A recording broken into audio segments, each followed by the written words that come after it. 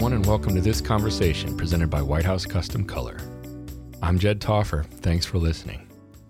You know, my wife Vicki and I have owned and operated our photography studio, V Gallery, for 20 years now.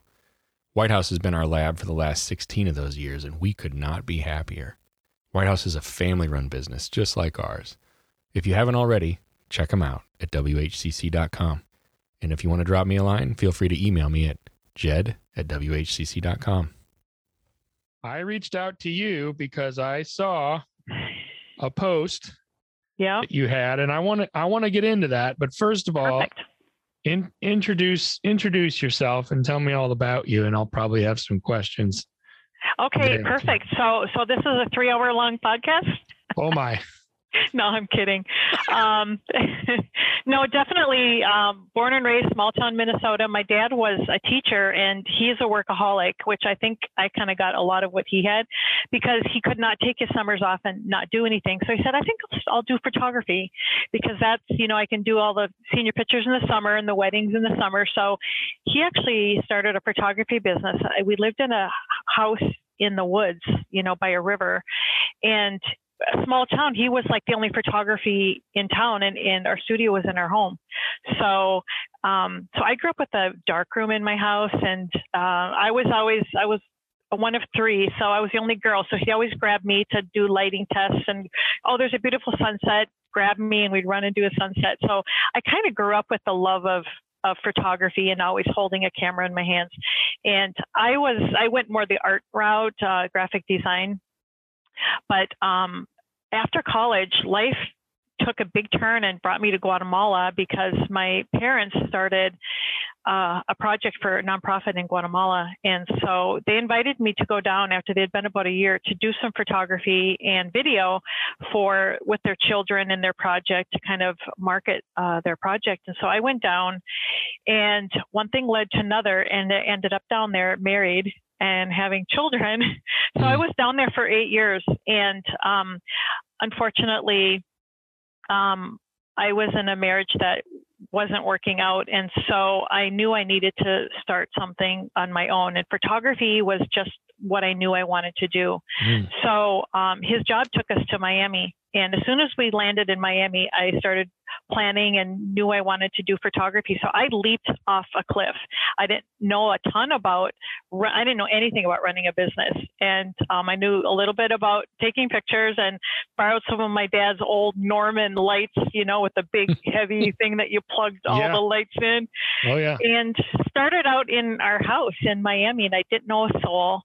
So I kind of just started from scratch and grew slowly. But as I grew, it was about 2 years, I had enough clients that I got a studio. And as soon as I had a studio in a very cool part of Miami, my business just flourished. And I had so many clients. And I did more the hand-painted black and white kind of artsy. Mm-hmm. And back then, it was a lot of male photographers who kind of shunned against anyone that did anything more artsy. You had to have, take 10 minutes to pose someone and have the Rembrandt lighting and just everything be so perfect. And here I am with people on the beach dancing and singing. And I just took a whole different approach. So I wasn't taken seriously by other photographers. So I really didn't get involved in any groups or anything, but I really grew my business to be very busy. And after our divorce, my ex-husband was going to move back to Guatemala. So I knew I wanted to come back up to Minnesota with my kids. A lot of his family lives up here in Minnesota, and my whole family, and Miami's not really a place I wanted to raise the kids. Mm-hmm. And so I actually sold my business to a client of mine. I was just talking to her one day saying, yeah, I'm going to be moving. I think I might sell my business. She said, well, I might be interested. So she talked to her husband. The next day she says, I'm in. So she followed me for 3 months, and I was able to just kind of hand it off to her and moved up to Minnesota in 2001 and took the summer off to kind of hang out with the kids. And September, when they went back to school, I went to the studio to start painting when 9/11 happened. So that kind of, that kind of was a very interesting time. But I just started growing my business from scratch up here in Minnesota. You started again, right? I started again. Yep. Started in a small Victorian house in a lovely area near Lake Minnetonka. And it grew pretty quickly. So then I outgrew that house and moved into a bigger studio. And about 8 years after that, or 4 years in the big studio, the overhead was just killing me. I was doing 250 seniors by myself in 3-4 months in the summer. And it was just absolutely killing me to the point where I was just like a robot, just 4 or 5 sessions a day, one back to back. And I realized I was enjoying it because I love what I do, but I felt like I wasn't really present. I was just one after the other, and I wasn't really making those connections like I wanted to make. So I literally made the decision like one night that I needed to let go of the studio and find a different way. So I literally had a weekend where I sold everything. I sold all my lights. I sold all my backdrops because at that point, I wasn't even into strobes anymore. I wanted all natural light. And so I sold everything and I went into a studio share in Northeast Minneapolis, which is a really cool art district here in Minneapolis. And so I did a studio share where I just was able to rent time when I needed it. And it's a beautiful lot, big windows, got wood floors and the brick walls and stuff. So I absolutely loved that and got rid of my overhead, like basically to nothing. Because then I officed out of my home, which I love doing too. And after about 3 years, I realized I really missed having a place to meet my clients other than a coffee shop or, some random place. And so I found a little spot near where I live in Minneapolis, Linden Hills, and I got a little office space I walked to a couple blocks away that I was able to brand and put in all of my images on the wall, big TV to, meet with my clients. And it's got a little porch that I use as a little mini studio sometimes. And so that's my setup now. And I absolutely love not having that overhead, although I would love to have a big studio and, not have to bring my stuff up and down the stairs, every time I do a session. And I have a studio closet that's huge. It's got over 300 dresses. And that's just for my clients and my seniors. I have that one in my house, and that's all the trendy stuff that's in my house. I'd love to have a place for all that, but I don't want the price tag that comes with it in the area that I want my studio. But I love where I'm at right now with my business. You're in a great spot. I love that area. Yeah, it's wonderful. It's very central. And, and a few years ago, I started adding in the strobes and wanted to do the more fine artwork because I wanted to stand out against the shoot and burners. And that's one way that I realized that I could bring art into my photography and offer something that shoot and burners can't. So I started that. And then with that, I started the awards and accreditation with the Portrait Masters and thought, well, maybe I'll try the local award, and I just never had the desire to do it before because I thought that meant I needed to have like all the letters behind my name, which wasn't really interested to me. But I realized that through the awards and accreditation, it made me such a better photographer. I started learning what made a great image versus a good image. And it really lit a fire under me to kind of start really creating art. And so I now noticed offer that you to just my got clients. your fellow through them, right? I did. Oh my gosh, I'm just so excited. Yeah. Through That's the Portrait Masters. That's a big deal. Yeah. I was excited when I got masters and I said, oh no, I'm not stopping now. I'm going to get fellows. So it took me a year because it's a double jump to get a master's to get a fellow. And there's 9 of us in the whole world because this is an international thing. And so I'm very proud and very humble, but yeah, I'm excited to be a part of that. So let me ask you about awards for a second. You've said some things that I've piqued my interest in a few different spots, but I want to talk about awards real quick because I feel as though I have experienced both sides of the spectrum. I have experienced people that I feel like are so award centric that they miss out on some things, right? Like if you get so caught up in the awards themselves, I think you can miss the point. Absolutely. And on the other end of the spectrum, I hear probably more often, oh, I don't care about awards. Awards don't mean anything. Your clients don't care, blah, blah, blah, blah. But you said something that I thought really hit the nail on the head. It made you a better photographer. It made you a better artist. And I feel as though like you get to a certain point, right? And I think that there's this progression, right? As you go along. And I feel like when you get to the point where you've learned a bunch and you've got because you've got a lot of experience. You've been there and done that in a lot of ways. And yet these awards and going through the Portrait Masters process, right? From masters to fellow now even, has made you a better photographer, has made you a better artist. And maybe those increments aren't giant leaps or giant bounds relative to how you learned at the beginning. Of course, you had so much more to learn, but they're still so important, because don't you think that the separators are kind of like between you and anybody else, even your competition or even anyone else? Those separators, it's like the devil's in the details, right? Yeah, absolutely. Right? And you add those up, and 2 becomes 6, becomes 8, becomes 9 different things that you learned or that you've been able to tweak and improve upon. And all of a sudden you're really, really at another level. Is that fair to say? Absolutely. And like I said, for 25 years, I just didn't need to be in the awards because I wasn't about winning awards until I realized that there was another side, and that was the learning process. And I think that's what excites me the most. And it allows me to be creative. Like during a session, I can be creative, but we also have the limits of what the client wants and what the client brings to wear. And, so I absolutely love the process of creating a session for myself where I get to style it and I get to, pick the models and do the story behind it. And that, to me, being a creative I can't sleep the night before one of those sessions because I am so excited. And I'm like, oh my gosh, I'm going through my brain like, oh my gosh, what am I going to shoot? And I'm so excited.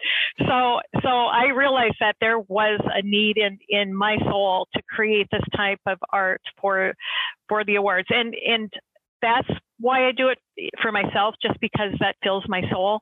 But I do it for my clients because of what you said. It makes my images better. And a client might not understand what makes an image better than the other, but they know what makes when they see it, they know it.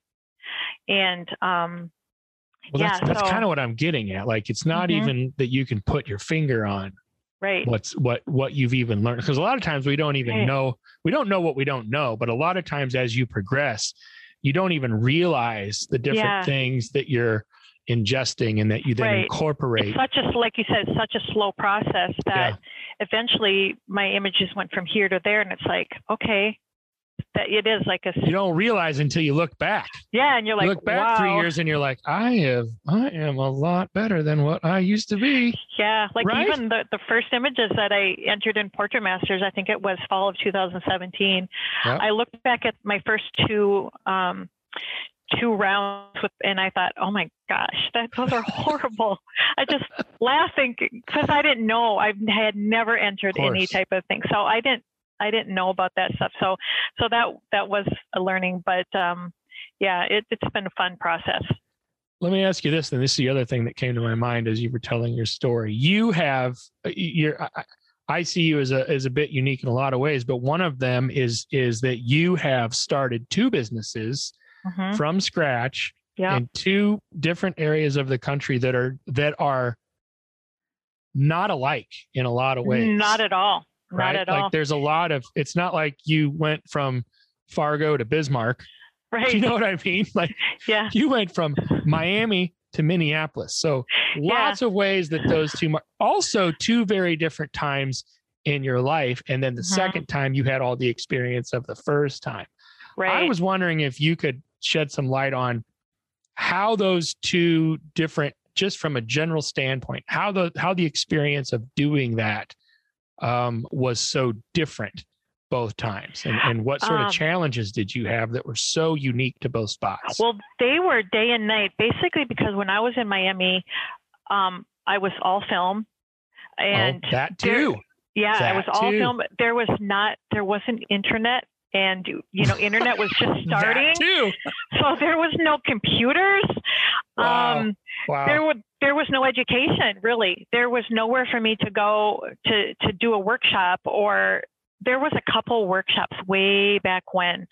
But I couldn't just go on and YouTube and watch a video or Creative Live or nothing. And in Miami, they didn't do high school seniors at all. In fact, I think they still don't. And so it was just it was a very organic, hustle, very organic. But once I hit my stride, I did kids and families. That's pretty much all I did. Right. Someone talked me into doing a wedding once. I didn't want to do them. And I was a yes person back then. And so I started doing weddings, and like by Thursday, I was like, oh my gosh, I have a wedding this weekend. And I loved the events. When I was there, I loved it, but there was so much pressure. Yes. And I just wasn't set up to do weddings. And so I did a handful of those. But so when I was getting ready to leave Miami in 2001, digital was just kind of coming on the scene. And, like the back of the new cameras were like 30, 40 grand, because I had a Mamiya, and I think the back was like, maybe it went down to 15,000, but I didn't trust it because I didn't understand it. To me, digital was what people were getting off their little tiny cameras, and we're all pixelated. And so when I moved to Minnesota, I was still film, medium format, but I started seeing these images that were just beautiful, and they just had these glow to them. And I'm like, what filter are they using? So I'm like, buying all kinds of filters for my camera, and and you don't get to retouch film. It is kind of what it is, which is the art. Nowadays, people like that as part of the art of it. Right. But once I started learning about digital, I went to a workshop, and they were talking about, I saw all these beautiful images on the wall. And when the speaker started, it was all digital and Photoshop. So I literally went home, and I'm like, oh my God, I have to learn how to use a computer. Yep. I have to buy new cameras. I have to buy software.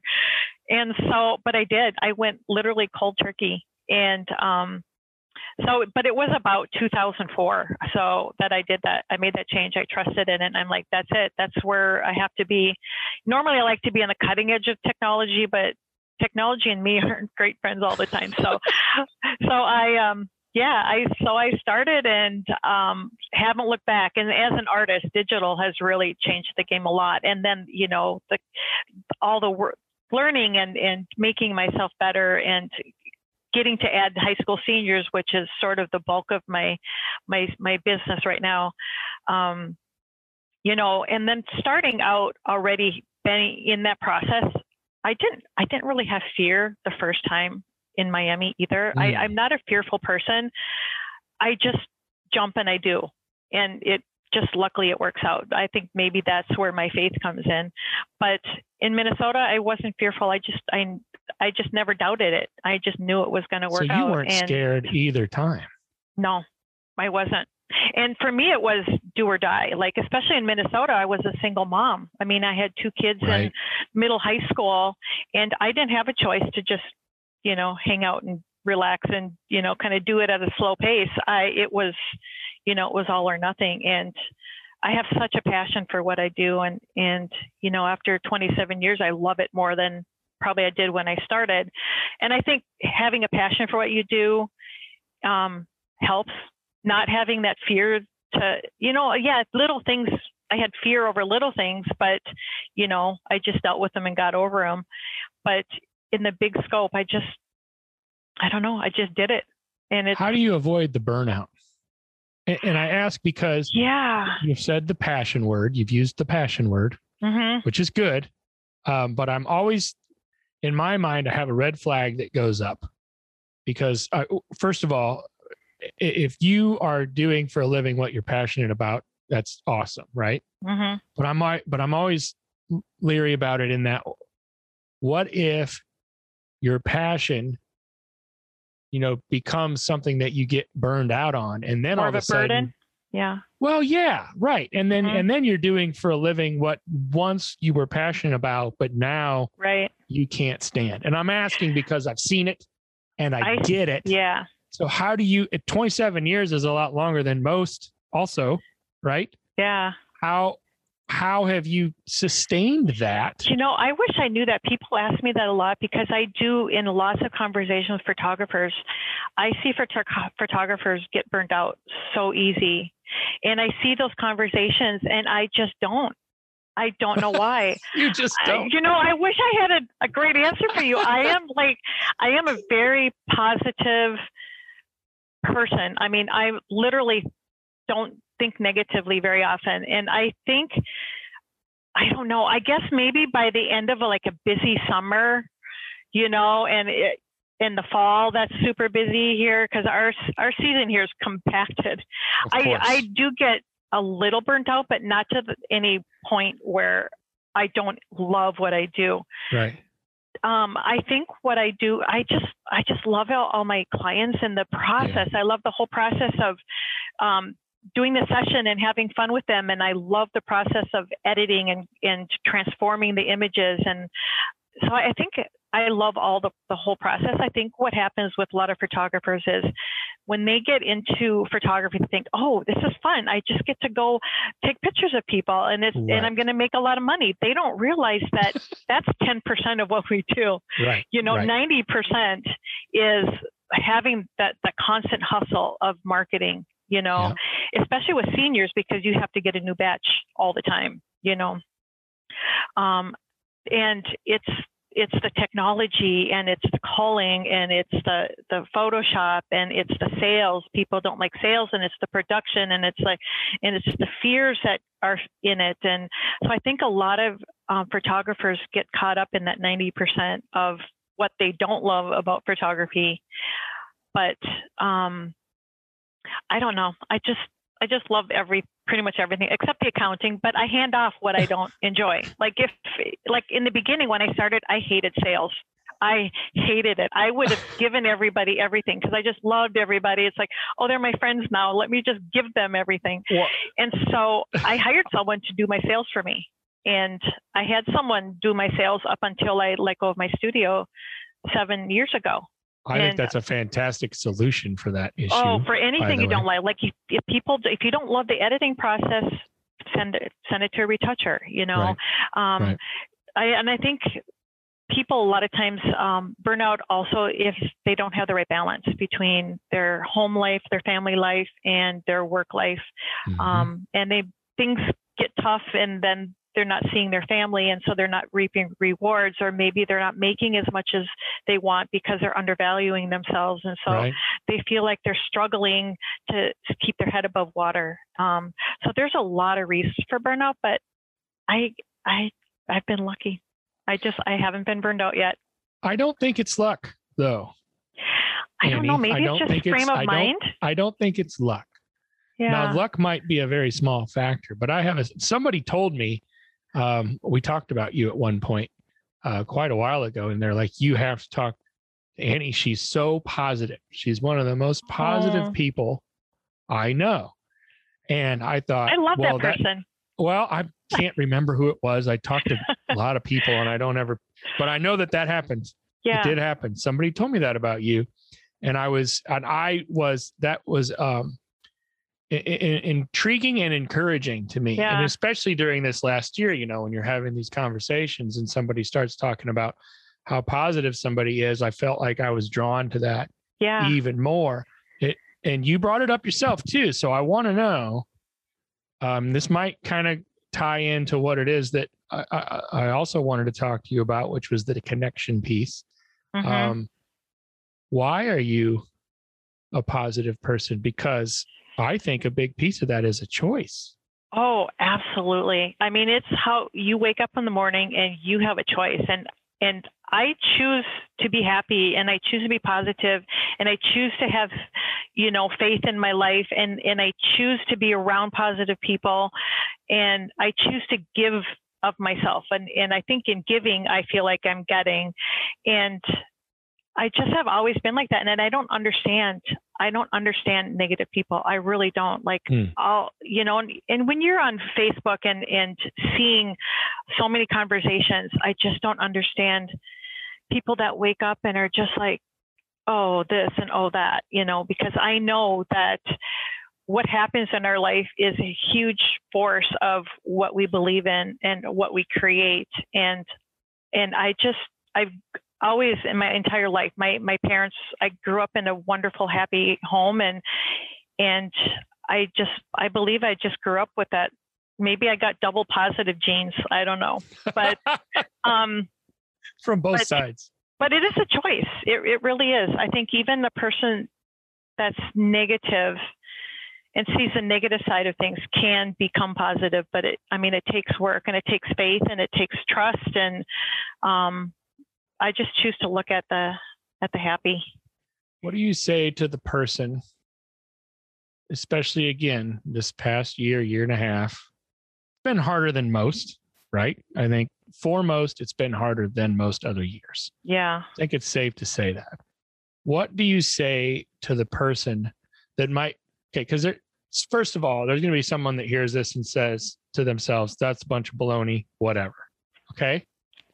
Let them, because they're negative. They're the negative ones. Sure. And everyone's entitled to their own opinion. Someone that says that, that's where they're going to be. That's where they're going to be. Right. What do you say to the person that is struggling with negativity, or they're in a hard spot or a rut or whatever they're at in their life right now, and they hear what you say and it rings true to them, like they hear the truth in it, and they think to themselves, yeah, that sounds about right, but I'm not there, and I don't know how to get there. Yeah. Yeah. What sort of advice do you have for somebody that finds themselves in that position? I would tell someone like that to maybe start journaling, and journal positive things that are in their life. Just write down everything in your life that is so good. And I think I honestly feel like negativity weighs more than positivity in people's minds that are negative, because I think they could have 10 amazing things happen to them, one day, and one little negative things happen, and that's what they're going to concentrate on. And they focus on that one. Right. Yeah. However, I feel projecting something out in the world, I think happy and positive makes a bigger impact. But a person that will dwell on that negative, I think, will not see the positive. So I would just tell them to start writing down everything in their life that is really, really good. It sounds like you're talking about gratitude. Oh, you know what? That is so funny, because that is a huge word for me. I do. When I pray, a lot of times I pray for people, but for myself, I just give myself moments of gratitude where I thank my Creator for the good things that have happened to me. Like every day I try to take 5 minutes at the end of my day before I go to bed, and I just do prayers of gratitude and thankfulness. And I think that's a huge thing in a positive mindset too, is being grateful for the good. And one thing too is you have to understand that not everything in life is going to be great and happy, and things happen to us no matter how positive we are and how happy and how hard we try. Things are going to happen that are negative in our life, but it's how we choose to face that. And I've always faced it as a learning tool, sort of like getting a bad score in an awards.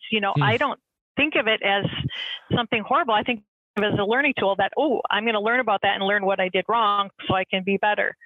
And so it's the same thing when, you're going through trials and maybe it's someone that's sick, or maybe it's you're that's sick, or maybe it's a business that's failing, or this past year, maybe it was just some people needed to have people around them and they were stuck at home, and, just whatever it is in your life that is negative, just, you have to trust in whoever you believe in, that there's a reason for that to make you a better person, and to concentrate on the good things, to concentrate on the beautiful people around you and what you can give to society that's good.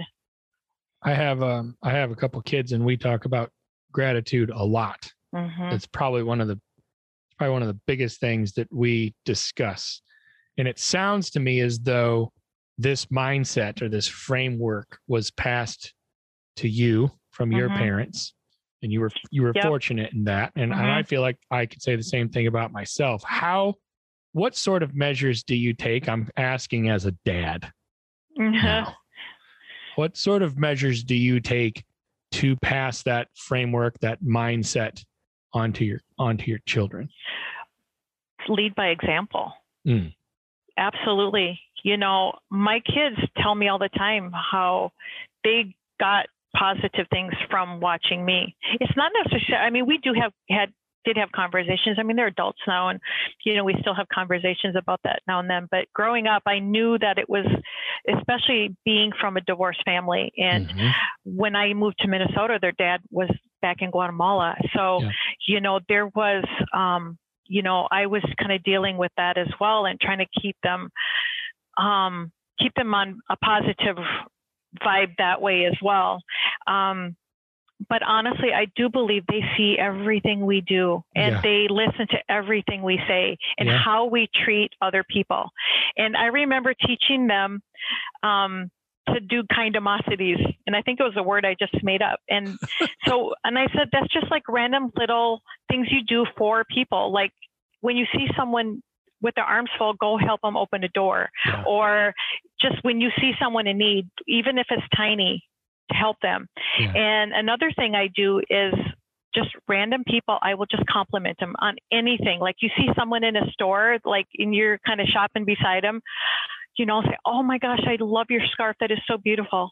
And you will see people just perk up and just their eyes light up for just one little comment. Maybe they've had a hard day, or maybe no one has paid them a compliment in forever. And so I taught my kids that. And I remember a couple of times my kids coming home was like, oh my God, Mom, I did a kindamosity today. So, it's lead by example. I love how you say the little things, because I think sometimes it's easy for us to dismiss or convince ourselves, right, not to take that little leap into saying something or doing something because we can convince ourselves, oh, it's not that big of a deal anyway. But I'm also struck by the other side of that, in that isn't it something how little it takes to really make a huge difference in someone's day? Like that, you mentioned it, that little moment, you see it on their face, you see it in their expression and their body language and their whole countenance. And also when it happens to us, every so often when someone does something or how that feels. Absolutely. It can change your whole day. Yeah, you start skipping and singing, and I'm the kind of person, I'd rather be on the giving side of that. I love making people happy and feel good. And so if I can, change someone's outlook that day, or change, they might just go and do that to someone else. And then, it kind of grows. When you say, is it say it again, kindamosity? Kindamosity. It's like generosity and a kindness and a generosity kind of in one word. So kindamosity. Like kindamosity. Yeah. All right. Maybe we'll make it a dictionary thing. Well, I'm going to, you introduce something like that, it starts getting used enough. And then all of a sudden Webster's is like, kindamosity. That's a word now. There we go. Yep. Let's do it. Tell me this, and finish up with this, if you would. I would like to know, especially given your outlook now and getting to know you a little bit and the kind of person that you are, how are you choosing to view this year? We're about a quarter done, right? And your compressed big season is really on the horizon, right? Yep. What are you doing? What are you thinking? Like, how are you going into that this year, all things considered? You mean because of COVID, or just in general? Yes. Yes, yes. All of it.